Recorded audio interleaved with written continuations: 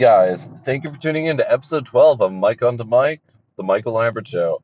So today I'm going to cover a few things. Psychology things, psychological, trauma, and just stuff about humanity. And I got a few stories. And just stop repeating yourself. At least there's no dead silence, dead space. Anyways, I like talking about quantum physics, science, art.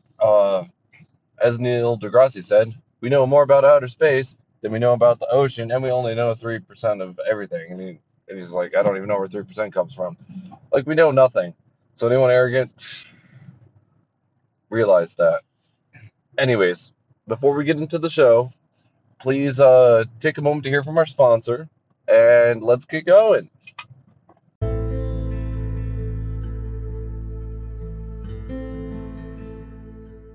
Okay, guys, so today I'm going to talk about two main things. First, I'm going to start off, I've been rebuilding myself in my life again. So over the last few months, I got my electric guitar. I can pick that thing up like it's a bike, you never stop knowing how to ride the music. And I got a bass, I got another ukulele, and yeah, I got the whole 9 yards for all the music I like doing. And anyways, let's focus on the bass guitar for a second, because I haven't had a bass guitar since I was like 17. And anyways, maybe even 16. But anyways, I'm 31 now. 16, 31, that's half my life ago. I still pick that thing up because, I've studied music theory consistently through the years. But here's a psychological thing, because I've been through a lot of stuff. You've heard my other episodes. So, way back in late high school, I was probably a junior, late junior, and I used to play bass guitar at church, Presbyterian. I liked it because I could be there and not be focused on, because that gives me a little bit of anxiety, being the front man and stuff. At least on stage, I'd rather be over there. And guitar is a lot easier to mess up on. But everything I've learned about music is on guitar, so I guess I could do pretty decent, especially if we're just doing power chords. But anyways, so when I was like 17, I used to play bass at church. And back then, my dad had a drug problem. And anyways, he took that and my acoustic guitar, like, this is mine now. I even put a lock on my door because he kept pawning stuff. I even put a lock on my door because my grandma raised me. I lived at her place. He lived at her place too, at 40-something years old. But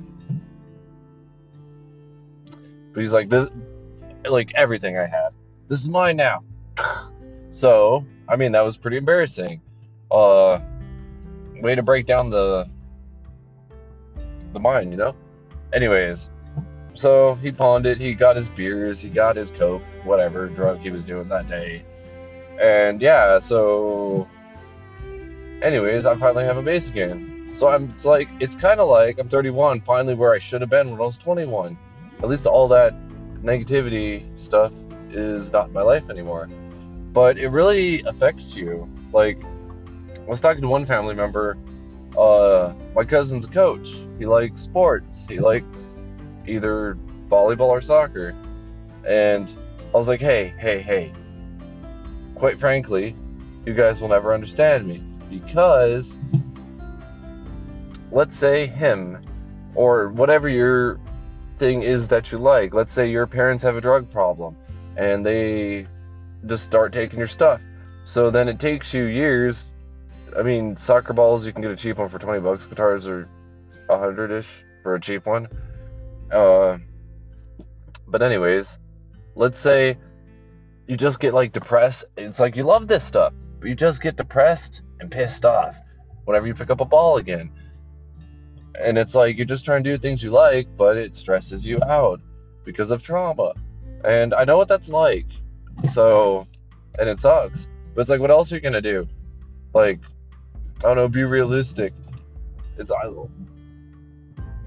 Okay, well, for my realism, I guess I should just go find a nice Walmart to go live at for the rest of my life and figure out how to get money out of the people walking out the door, and so I can eat.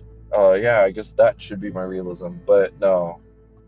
So, anyways, the blessing in disguise is I'll never give up. The only downside is, 31, life expectancy, I'm halfway done with my life.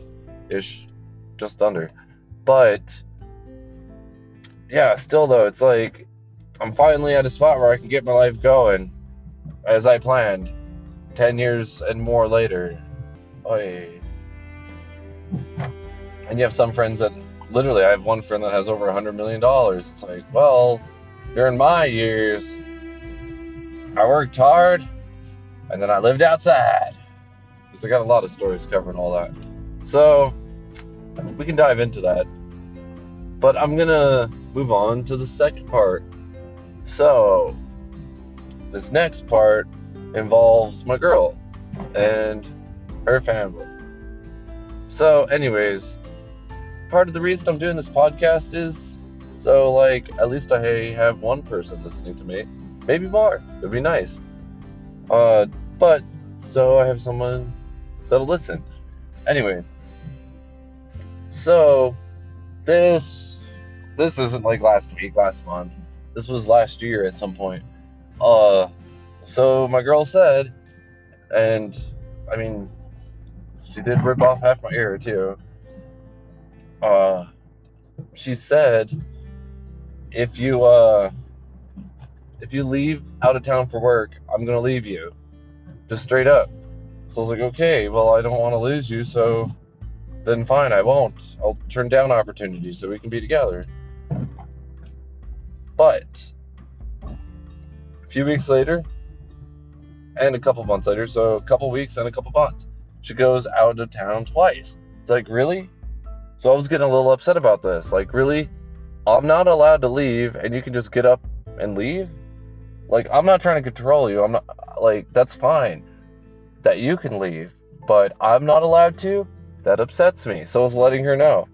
Her brother was like, he's being narcissistic, and got a lot of his friends involved. And it's like, and was like, it sounds like you can't handle her seeing her brother. It's like, it's not about that. It's not about that at all. Jeez, it's a fact that she can go wherever she wants, to Cali, to Arizona, and I'm supposed to be just in the apartment. That's it. So it's like, I mean, I even read this meme just a little bit ago. So I have stuff on my mind and decided to do the podcast, and especially after I read it. Pay attention to a narcissist, because their accusations are confessions. So, anyways, yeah. So then I was like, anyways, about that situation when she was out of town. So I was telling her, I'm upset about this. How come you can leave and I can't? It's not the fact that you left. I support that, but why am I not allowed to? And personally, I like focusing on my projects. I like getting stuff done. But I don't like being controlled either. So, anyways, I was like, fine, I'll go out. I lived in an apartment complex at the time. I was like, I see some neighbors out the side by the tree. I'm going to go have a beer with them. And I was like, I'm going to hang out with them. Whatever to you guys. So they were talking mad shit. And, like, I was really getting pissed off, too. So I told him, I was like, good luck on your divorce, because he's only, like, married this girl after 6 months of being with her. Like, no matter who you are, my opinion is that's way too soon. But I definitely just straight up said it, because, like, you're talking shit about me, so I'm going to say something back. But even he plays it off like I'm the bad person these days. So, but some of you know what it's like. The brother doesn't like you, no matter what you do. Anyways, so what happened that night, I was hanging out with the neighbors. 4, like, 40-year-old, like, Mexican dudes. And, we were having a good time, and then there was, like, this Asian lady. And I thought, like, I did have a couple to drink, but I thought she was a teenager. And I was like, hey, you don't have to be, like, hanging out with these dudes. I can help get you out of here. This ain't right. Because I'm thinking she's a teenager. Later I found out she was as old as them. It was dark out. couple beers, I don't know. But she did look really young. So I was like, what? So anyways, I get my ass beat that night by one of them for doing that. I mean, like, I was wrong that she was a teenager, because she was actually like 40-ish. So anyways, but I got my ass beat that night, kicked in the face, kicked in the gut, head slammed in the cement, all the 9 yards. And yeah, I remember laying on the ground and looking up at both dudes. There was 4 people, my 2 neighbors and 2 of their friends. Their 2 friends whipped out their knives and they looked at each other like, are you ready? Are you ready? And I'm just laying on the ground, like, drunk and beat to shit. I can barely move. Like, I can't do anything. I'm just, like, looking up, like, I'm about to die. These good dudes are about to stab me for trying to help someone. Well, their point of view, I was cock blocking them, which I was, but I thought she was too young. Anyways, so my neighbor's like, he ran up, he's like, amigo, no. He actually couldn't even really speak English, but yeah, just like that. And so they didn't stab me. I don't even remember how I got inside that night, but let me ask a question real quick. What do narcissists do? They make everything about themselves. Or do I need to say a different word? The narcissism. But they make, the word I'm looking for, they make everything about themselves. So I get my ass beat out there, and I mean, that drama that I'm upset that I was controlled earlier continues on through the night and into the morning.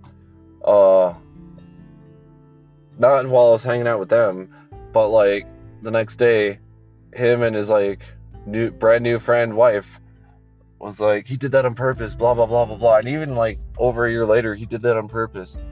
It's like, really? I got my ass kicked and almost died. Like, none of that had to do with you. I was just trying to hang out with friends to make it fair, because we were kind of like friends, the neighbors. So yeah. I did want to rewind. The clock on this segment says 11:11, so let's make a wish. I'm also losing my train of thought. So thank you for listening, and be sure to check out the next episode. Have a wonderful night, guys. And remember, always, I love having guests. It helps to keep the flow going. We can actually get more intellectual than me just telling stories. So anyways, have a great night, guys.